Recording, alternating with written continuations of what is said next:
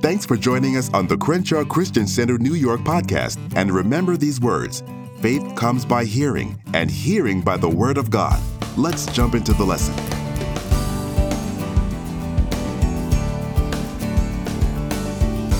We're going to pass out the lesson again this morning.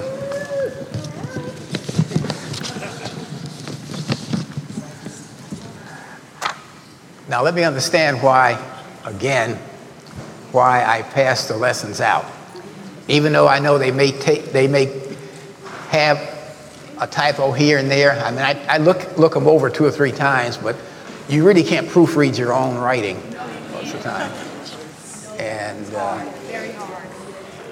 Very hard.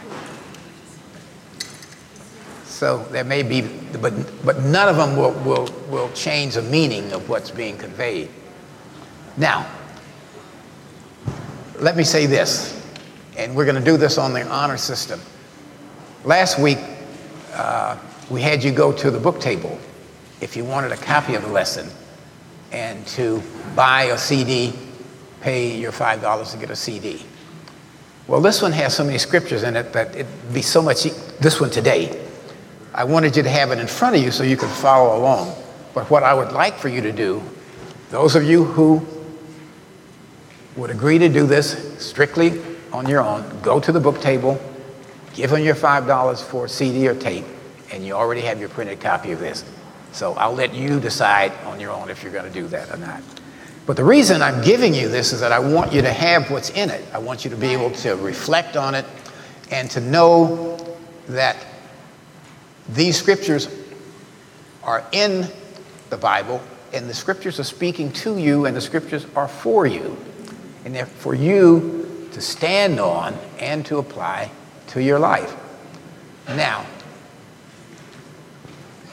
there's a growing trend among some churches today to eliminate a lot of citations of scripture and a lot of looking at the word, because they say that the parishioners have a short attention span. And so some individuals have cut the message down to 20 minutes and so forth and so on. But I want you to know why I still adhere to Apostle Price's approach to teaching the word. Because we found in the word several things that point to the fact that you need to know the word. First of all, Jesus tells us that we should live by every word. He didn't say some of the words, a few of the words, or the ones that you like, but every word that proceeds out of the mouth of God. And then God himself tells us this in Hosea 4:6. He says, my people are destroyed for a lack of knowledge. He didn't say they were destroyed for a lack of giving, for a lack of praying, for a lack of worship, or a lack of any of these other things. All of those other things are important. But he said they are destroyed for a lack of knowledge. He knows that if you get the knowledge, you will know, because the word tells you that you need to worship your Lord, Father God. Worship precedes asking and receiving. We taught this morning in our class. Key, but he doesn't say that you're destroyed for a lack of that. He says it's knowledge of the word. An apostle has taught, he says that if you get enough knowledge, you can become inspired. You can become inspired by the word. I get inspired by the word. The more I study the word, the more inspired I get.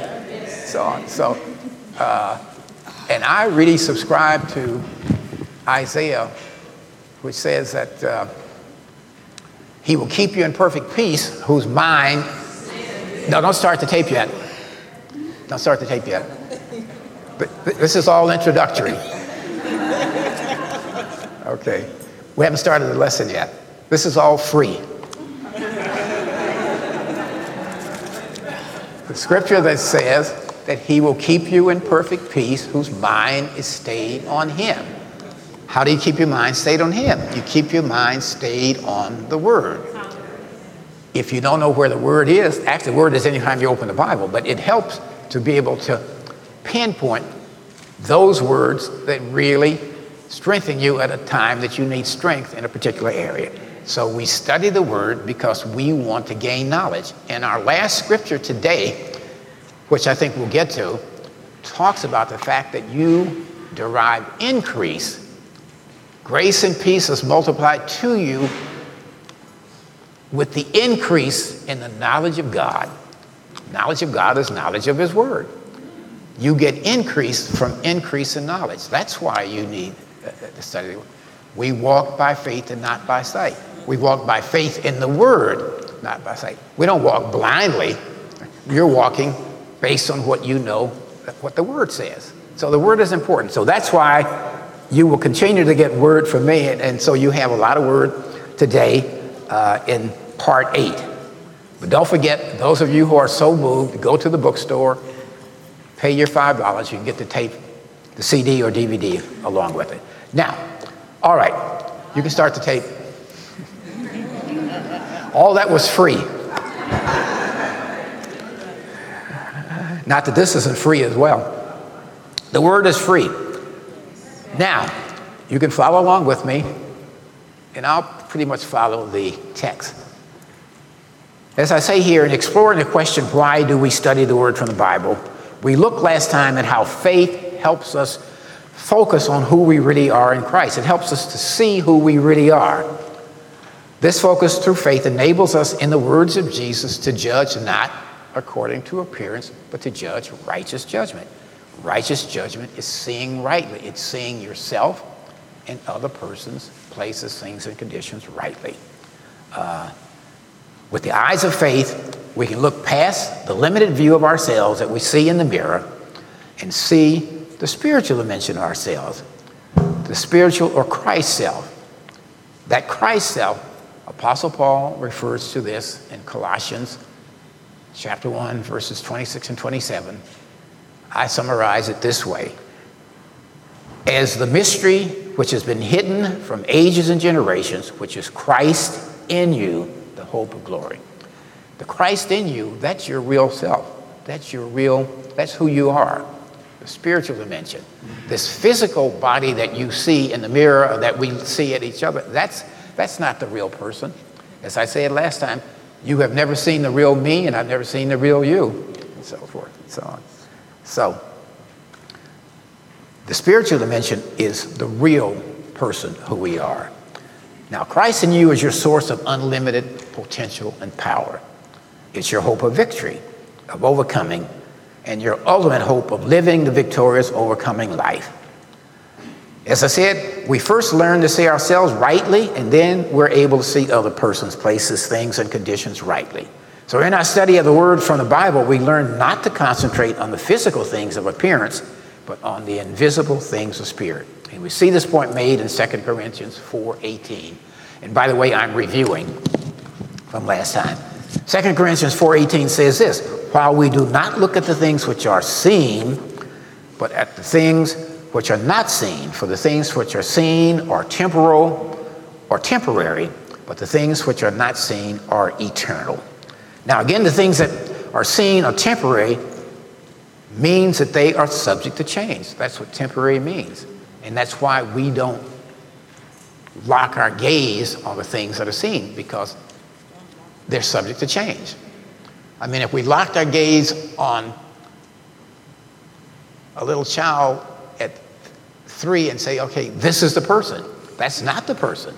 That person is going to grow to be 6, 9, 12, 20. That's not the person. So, see, the understanding this is so important. Let me give you an example in terms of nature.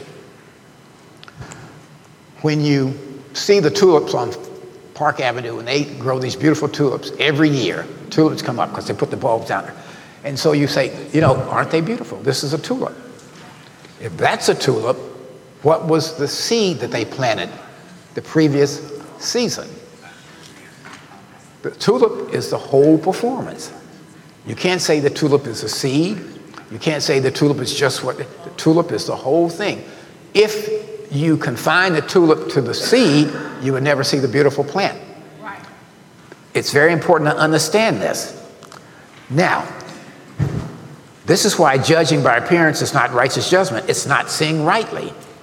As I say here, when you judge yourself or other persons, places, things, or conditions, by appearance, you're condemning them in your mind to remain in that state.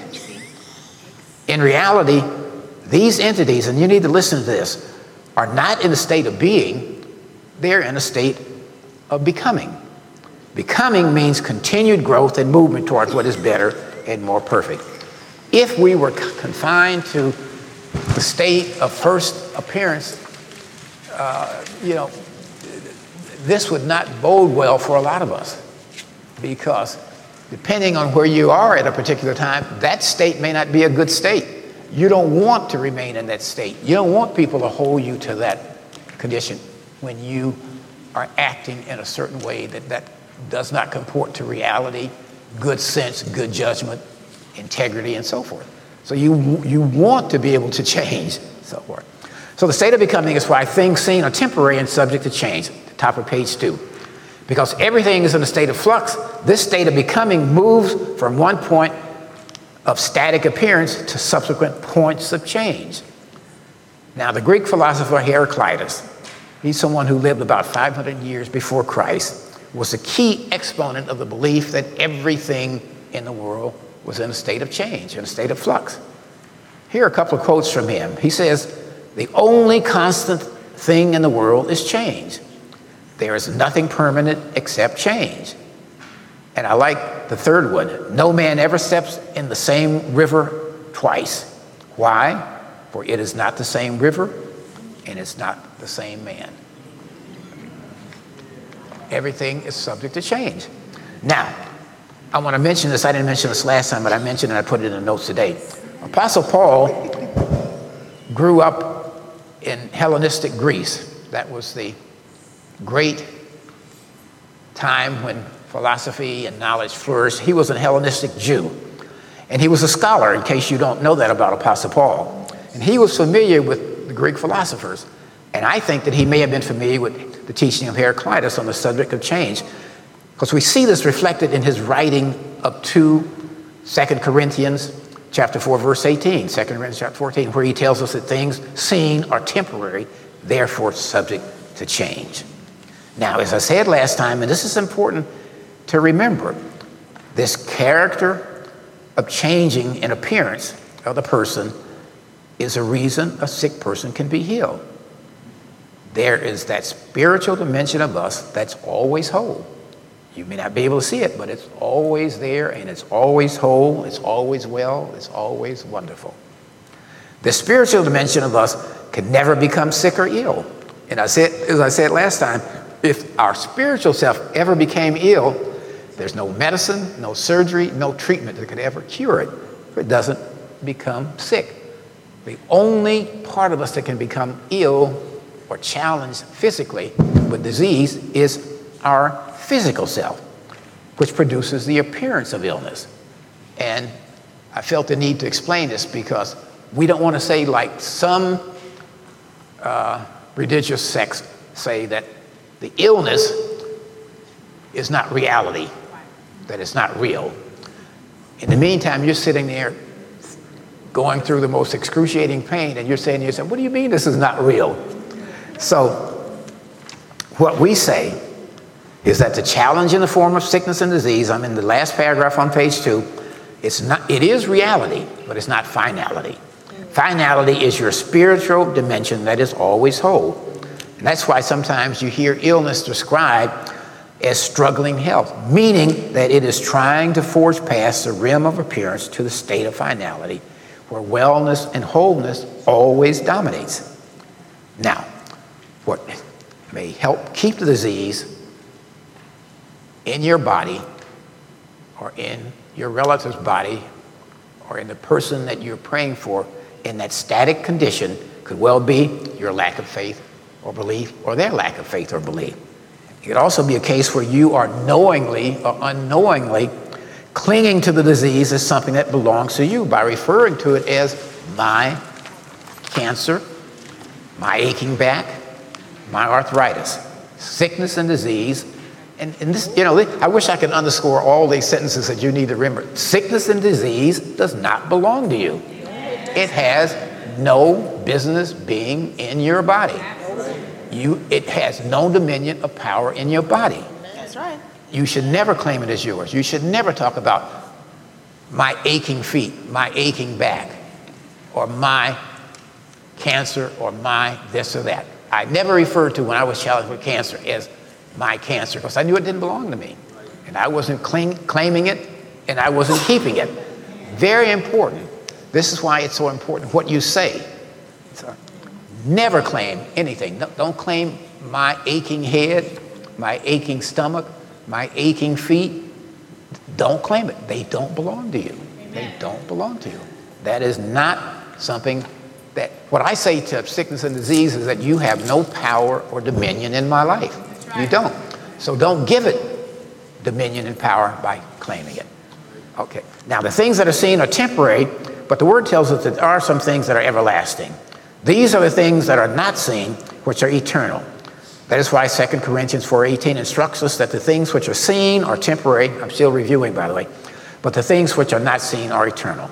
So how do you look at the things and lay hold of these eternal things that are not seen? As Apostle Price says, and I said to you last week, you look at these eternal unseen things through the eyes of faith. Now, let me point out one thing here. This is a little pause. In this series, we are studying one of the most important of the eternal things that you can look at, and that's the Word in the Bible. The Word is eternal. God's Word is eternal.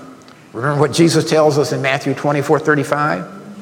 He says, heaven and earth will pass away, but my words, which are God's words, will by no means pass away. In other words, when everything is gone, His words will remain. They are eternal and everlasting. God's word will not pass away because His words are eternal. That is why we are diligent in our study of the word, because the eternal nature of the word can sustain us in this world of challenge and change. Amen. We receive and act on the word by faith. Now, the other thing that we're looking at in this study is something that I just alluded to in terms of who we really are. And the other eternal thing and everlasting thing is the Christ dimension within us. That's real and eternal. The Christ dimension within us is the reality of us. And with the help of the Holy Spirit, we endeavor to conform our outer self, this outer self, to the image of Christ within. Now we know that that's the will of God because He states it in several places. I mentioned one, Matthew 8:29. You're right there with me. It says this, for whom He is God, foreknew. In other words, who He knew at the beginning, foreknew, and He knew us. The word tells us that He knew us from the beginning, before the beginning of time. For us, He also predestined, meaning He predestined us to be conformed to the image of His Son, that He, Jesus, might be the firstborn among many brethren. We're not only to be conformed to the image of Christ Jesus, but as I said last time, we are to be like Him on this earth. In John 4:17, we're told this, and you see the scripture there, love has been perfected among us in this, that we may have boldness in the day of judgment, because as He is, that's as Christ is, so are we in this world. As He is, in other words, as He is in heaven. Right now, where is He in heaven? Seated at the right hand of the Father. He's King of kings, Lord of lords.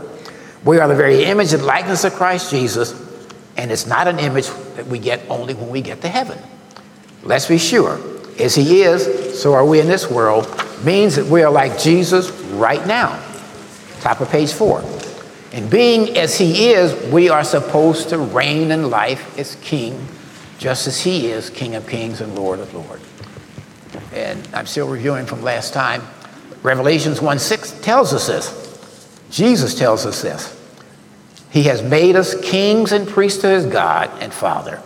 And Revelations 5:10 adds, and have made us kings and priests to our God, and we shall reign on the earth. We shall reign on earth in this lifetime. So To sum it all up, the word is telling us that we are supposed to reign in this life on earth as kings and priests. So I mentioned last time, and I'll mention it again to you, you need to all stop and think, not necessarily right now, but think later, am I reigning as a king in this earth? Am I reigning at all? Or as I said last time, are things reigning on you?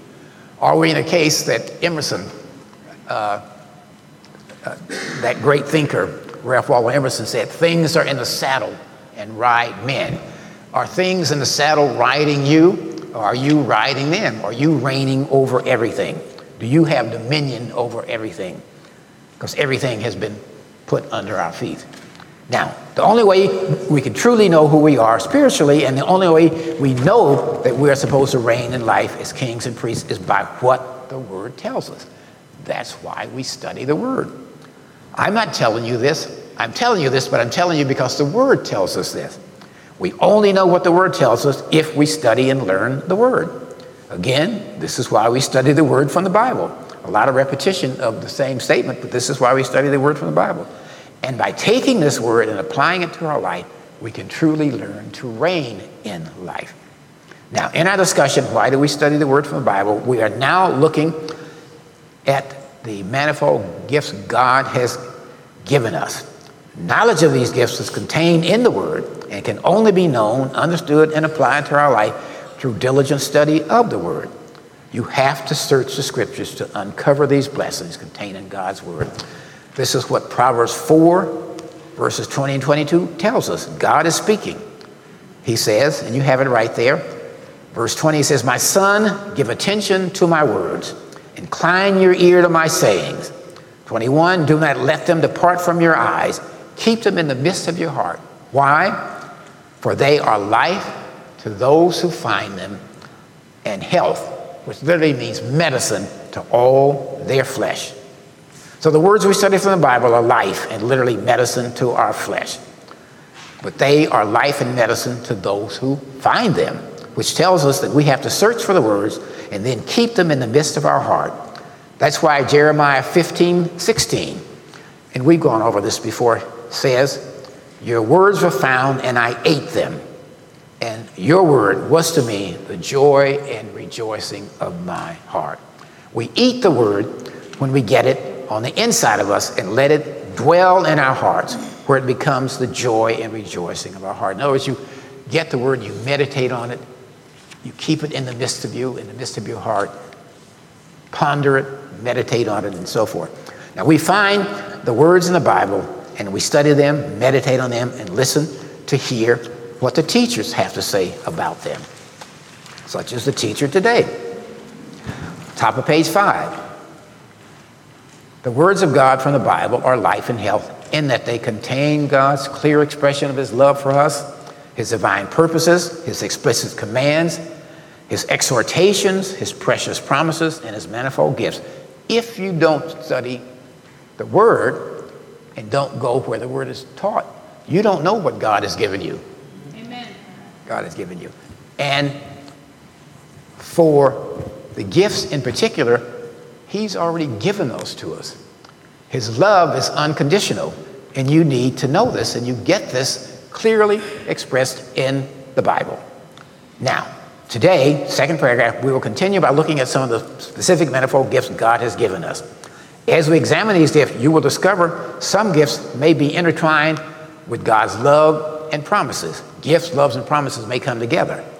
Now, we begin with the greatest gift ever given in the history of mankind, and it's enshrined for all eternity in the words of Jesus in John 3:16 and 17. And we know John 16, everybody can quote that by heart. Every believer can quote this. For God so loved the world that he gave his only begotten Son, that whosoever believes in him should not perish but have everlasting life. Verse 17, which is left out so many times. For God did not send his Son into the world to condemn the world, but that the world through him might be saved. Now, we have always used John 3:16 as the example of God's love and giving. We say those are the two characteristics of God. He loves and he gives. But I have always told you that the teacher, my teacher, is the Holy Spirit, and the Holy Spirit is the teacher of this ministry here at Crenshaw Christian Center. The Holy Spirit who guides us, into new revelation and illumination on the scripture. Most of the time, it's really just an illumination on the scripture and so forth. So there's a little simple illumination I received. Maybe some of you already know this. I've never heard anybody make reference to it on this scripture, but in John 3:16, it not only is love and giving, but it's a promise there. And this is what it is. Let me explain. In this declaration, John 3:16, we see an example of the interlocking of God's love, his gifts, and promises. First, we see God's expression of love for the world, which is a world of us. Second, we see the love God manifested through the gift of his Son. Third, we see God's promise of eternal or everlasting life.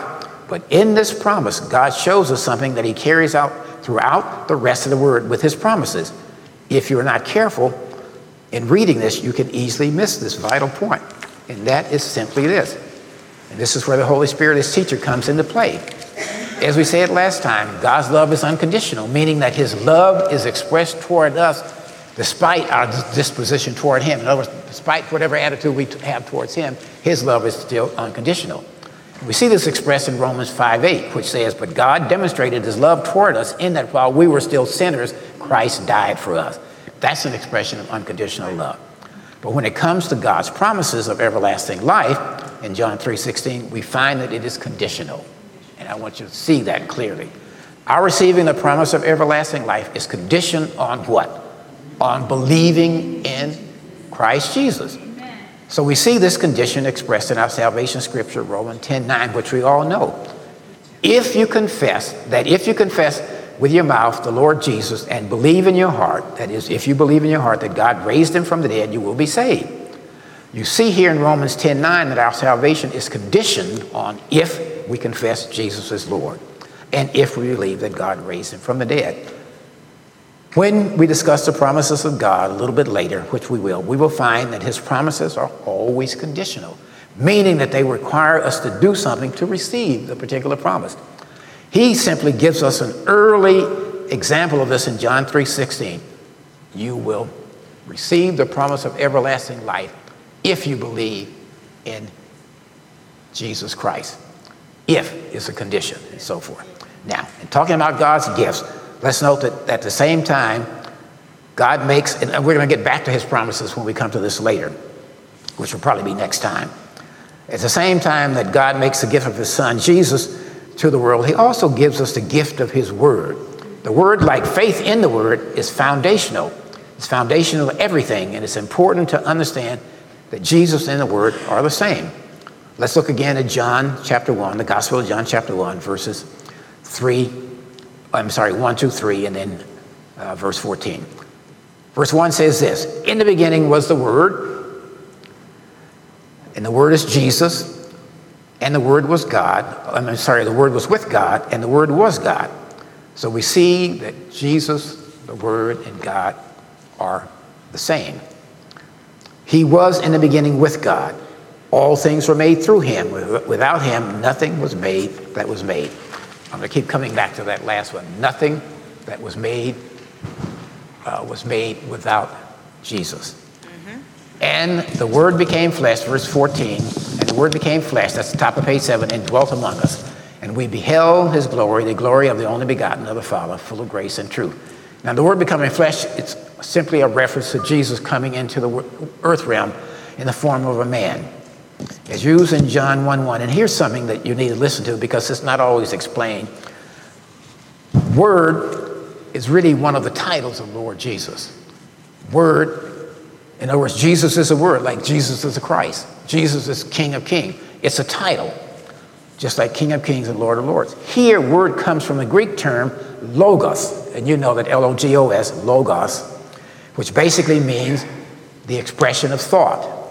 This thought, a logos, represents the total message of God to man. In other words, the word represents the total message that God has to us, to mankind. And that is why, Jesus is the embodiment of that total message to mankind, and that is why he is called the Logos, or the Word of God. When you see in the scripture, have you received the Word of God? That's the same as asking, have you received Jesus? Jesus is the Word of God. So, he's called the Logos. And in Colossians 2:9, we're told, for in him Jesus dwells all the fullness of the Godhead bodily. Jesus embodies all that there is in God.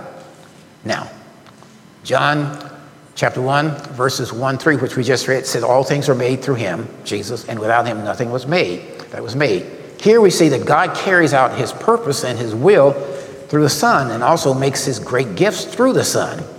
So the word we study, we see that God's great and precious gifts come through us through the Son. This is throughout the Word. And you won't know this unless you're taught the Word, unless you study the Word. All of his gifts that come through the Son are detailed in the Word that we study in the Bible. The gifts through his Son began with salvation and the promise of everlasting life that we saw in John 3:16. The gifts continue through 4 basic categories that Apostle has taught on many times. Those categories are where we're told what we have in Christ, where we're told where we are in Christ, 3, what we possess in Christ, and 4, what we can do in Christ. Now, I'm going to give you some examples of these in the next page and a half. This is why I passed it out so you could have this, because otherwise you would be turning and turning and turning and so forth. You can follow right along. They're right there. We're starting with Romans 5:1. Therefore, having been justified by faith, we have peace with God. How? Through our Lord Jesus Christ. This is the gift of peace with God that God gives us through Christ. Romans 5:17 says, for if by one man's offense death reigned through the one, that's Adam, much more those who receive abundance of grace and of the gift of righteousness will reign in life through the one, Jesus Christ. Through the one, Jesus Christ. This is a gift of righteousness, which is right standing with God. That's God's gift of righteousness to us through Christ Jesus. 1 Corinthians 15:57. But thanks be to God who gives us a victory through our Lord Jesus Christ. This is a victory, or the gift of victory, that God gives us over death. Top of page 8, Ephesians 2:18. For through him, again through Christ Jesus, we both have access by one Spirit to the Father. We have here the gift of access to the Father through the Holy Spirit. Romans 3:24 says, being justified freely by his grace through the redemption that is in Christ Jesus. This is the gift of redemption. Galatians 4:7 says, therefore you are no longer a slave but a son, and if a son, then an heir of God through Christ. This is God's gift to us of being a son and an heir of God. 2 Corinthians 5:17 says, therefore if anyone is in Christ, he is a new creation. This is the gift of a new creation of ourself after being born again. And of course it starts with the birth again of our recreated spirit on the inside, and then it works to the outer. Now, Ephesians 1:3 says, blessed be the God and Father of our Lord Jesus Christ, who has blessed us with every spiritual blessing in the heavenly places in Christ. Remember, all these are through, in, and so on, Christ. This is the gift of every spiritual blessing that God gives us. Philippians 4:13, the next one. I can do all things through Christ who strengthens me. We read this and talk about it all the time. This is a gift of the ability and the authority to do whatever needs to be done. That's what God gives us. He gives us authority over the power of the enemy. He gives us authority over all things. Remember, Psalm 8 says that he has put everything under our feet. There's nothing left out of everything. Everything is under our feet, including Satan. That's where Satan is. If Satan is giving you hell in life, it's because you've lifted up your feet and let him out from under it, so forth. So, because you're so busy trying to kick somebody else. Now, you need to keep your foot down on the ground on Satan's neck. That's kind of literal, but now, Romans 8:2. For the law of the Spirit of life in Christ Jesus has made me free from the law of sin and death. Spirit of life in Christ Jesus. This is a gift of freedom from the law of sin and death that God gives us through Christ. Ephesians 2:6. And raised us up together and made us sit together in heavenly places in Christ Jesus. This is a gift of being seated together with Christ in heavenly places. In fact, seated at the right hand of the Father.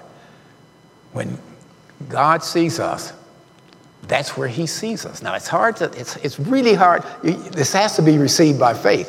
When he sees us, he doesn't see the limited person sitting here right at the table. I'm not pointing at anybody, because we're all limited here. He doesn't see that limited human self there. He sees the image of Christ seated with Christ next to him in heaven. When he sees us, he sees Jesus. And this is true, and this is what the Word teaches us. This is why we study the Word in the Bible. 2 Corinthians 5:18. Now all things are of God, who has reconciled us to himself through Jesus Christ, and has given us the ministry of reconciliation. This is the gift of being reconciled to God and the gift of the ministry of reconciliation. Romans 5:2, the bottom of the page. Through whom is Christ, also we have access by faith into this grace in which we stand and rejoice in the hope of the glory of God. This is a gift of access to grace by faith through Christ Jesus. And at the top of page 9, Romans 8:37, yet in all these things we are more than conquerors through him, that's Christ, who loved us. This is the gift of total victory over any and all challenges we face in life. So, this scripture is one that I use a lot, because sometimes we go through a lot.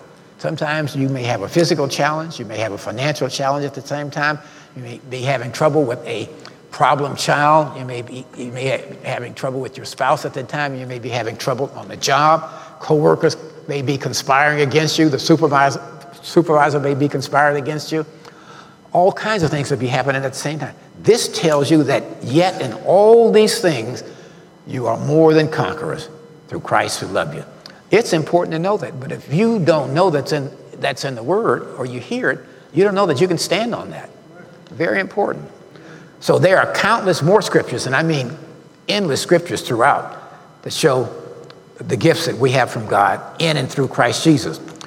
I can't review all of these today or in this particular lesson, but look at Colossians 2, verses 9 and 11. Colossians chapter 2, verses 9 and 10, which is right there in front of you. It sums up the whole thing pretty well right there, of what we have in Christ. It says in verse 9, for in him, that's in Christ Jesus, dwells all the fullness of the Godhead bodily. And 10, and you are what? Complete in him, who is the head of all principality and power. Now let me explain this a little bit. What we are being told in these two scriptures from Colossians is that in Christ, the complete and infinite power of God resides in the physical body of Christ in this case, or in the human nature of Christ. Because it says the fullness of the Godhead bodily. This is important for us, the believer today, to understand, because the Word tells us that the Godhead of Father, Son, and Holy Spirit dwells in our body and our human nature. This is a gift of God to us that he himself is, and that equips us with the vast, unlimited, and as I say here, unfortunately, in many cases, untapped resource of the kingdom that so many people fail to use. It's placed in us. But I'm not just saying that. I'm going to give you the scriptures where it tells us this. And again, if you don't study the Word or know the Word or taught the Word, you don't know this. I'm not saying that the Godhead I'm not just saying this off the top of my head. I'm going by what the Word tells us.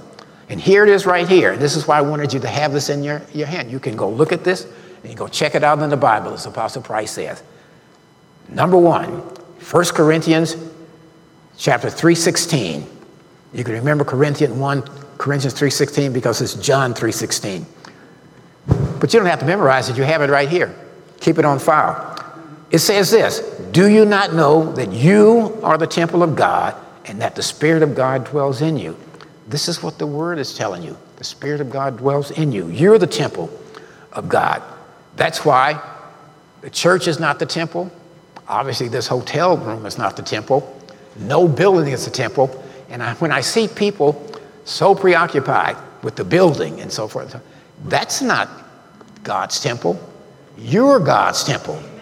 And when people talk about, well, I'm going to church today because I need to speak to God or find God, I've said it before. The only way God is here or at any church service is if you bring him with you. Okay? You're not going to the building to find him there. He's only here if you bring him with him. Okay?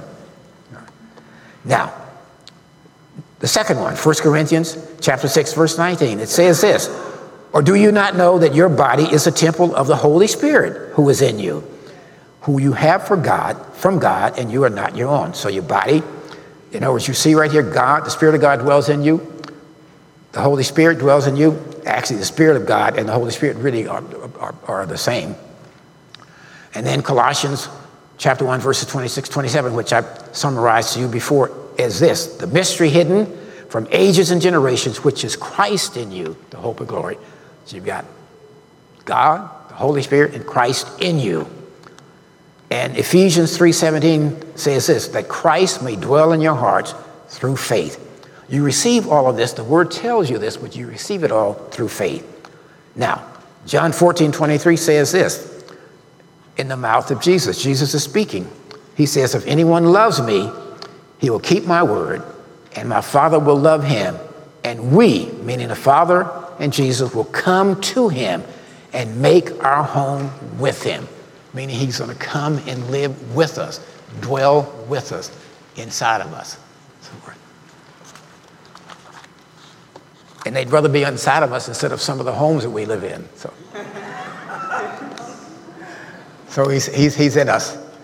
So don't worry about your house. He's not going to be embarrassed by your house that you live in.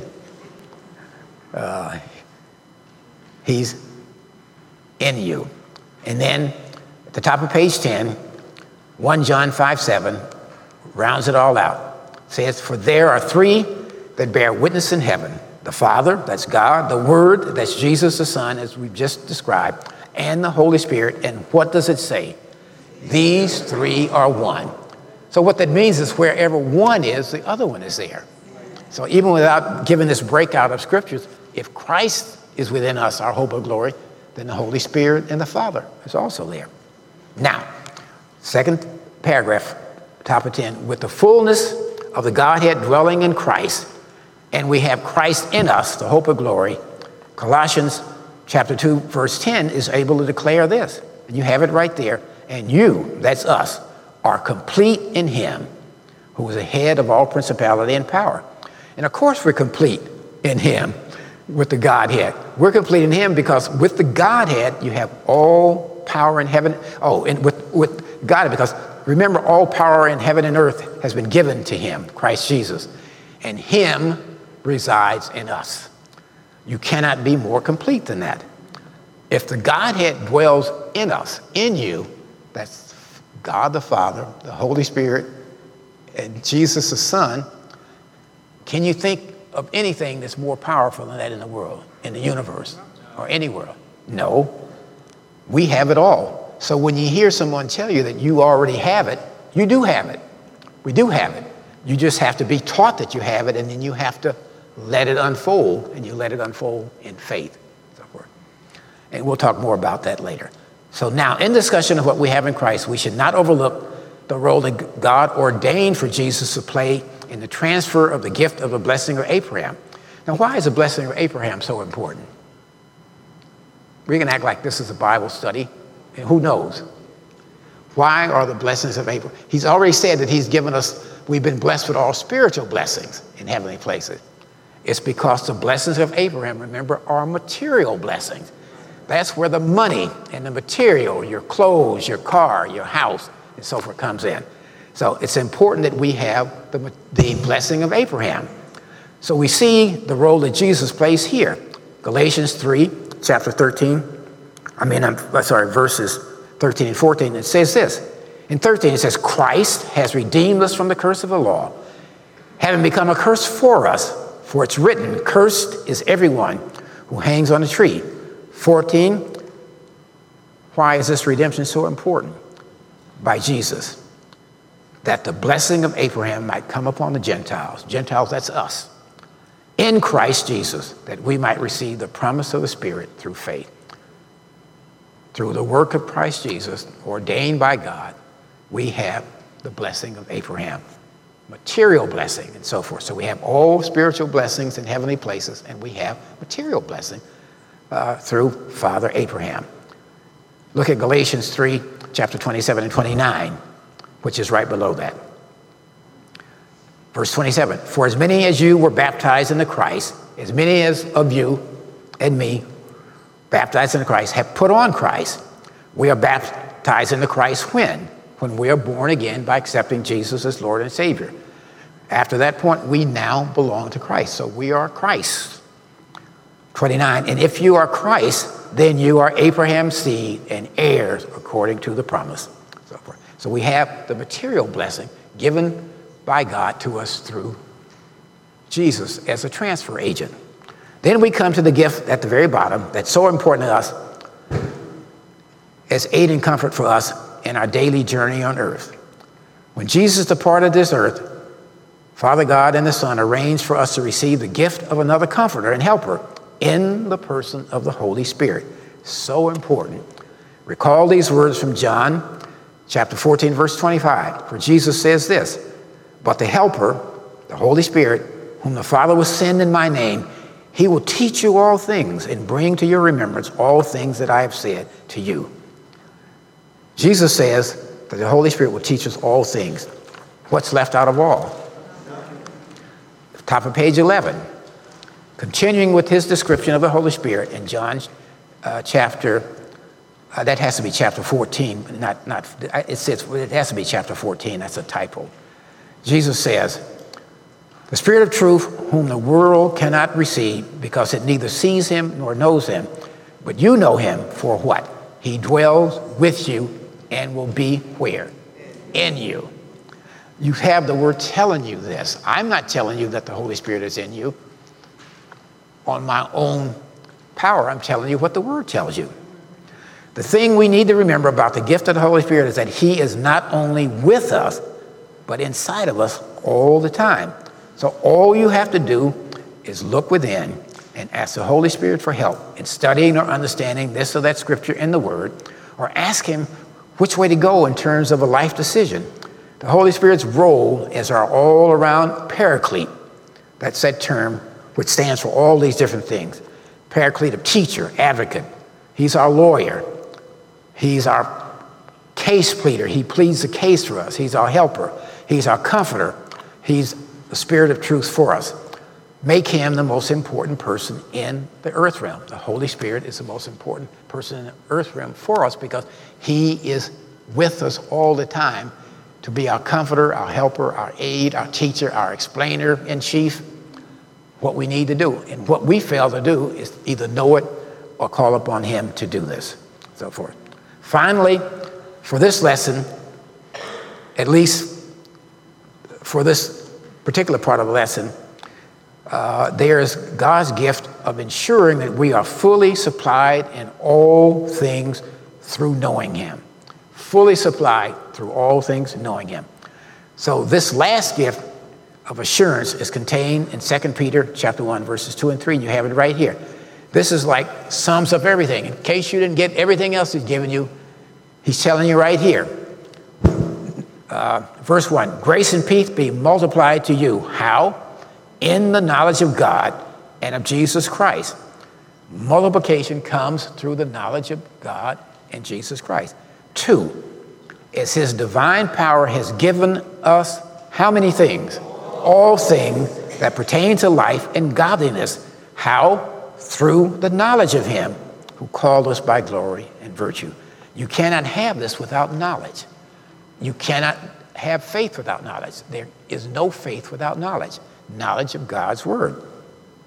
So we're going to conclude this discussion of God's gift with the scripture from 2 Peter 1, 2, and 3, because it categorically states that all things that pertain to life and godliness have already That's past tense. They've already been given to us. They all includes giving us every spiritual provision needed to live as he desires us to live.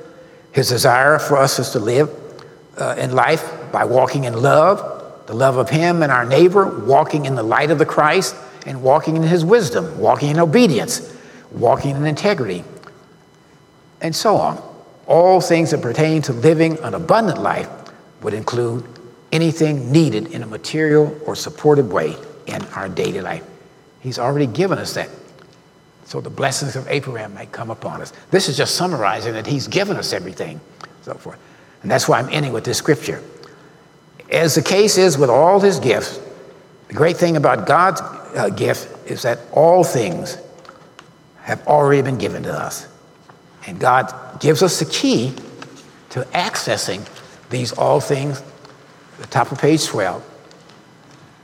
The key to increasing grace and peace, increasing all of these things that pertain to life and godliness, is increasing our knowledge of him and of Jesus Christ our Lord. How do we increase our knowledge of God, of Jesus Christ?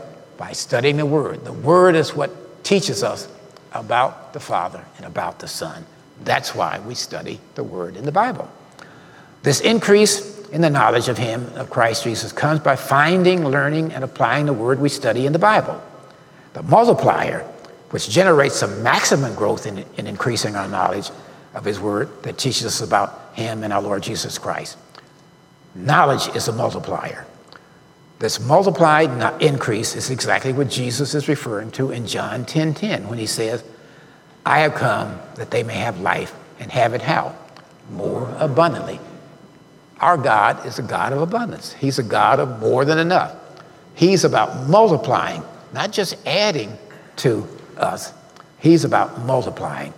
So it's important to know, but you won't know any of this unless you study the Word in the Bible, unless you're taught this in the Word of the Bible. And that's why we teach the Word of the Bible here at Crenshaw Christian Center, so that you will know this and that you can know for yourself. So we're going to end with this, every head bowed. Our hope is that you received something that you could apply to your life and strengthen your faith. At Crenshaw Christian Center, New York, we believe that the Word of God is practical for everyday application. Feel free to stay in touch with us via social media, or you can give us a call at 212-749-9323. If you're in the New York area, you're welcome to join us at one of our services. Our Sunday morning service is at the New Yorker Hotel at 9:45 a.m. That's on 34th Street and 8th Avenue in New York City. Or join us for Bible study on Thursday evenings at our fellowship office, 470 7th Avenue on the 6th floor, right in Herald Square. Thanks again for listening, and remember, walk by faith, not by sight.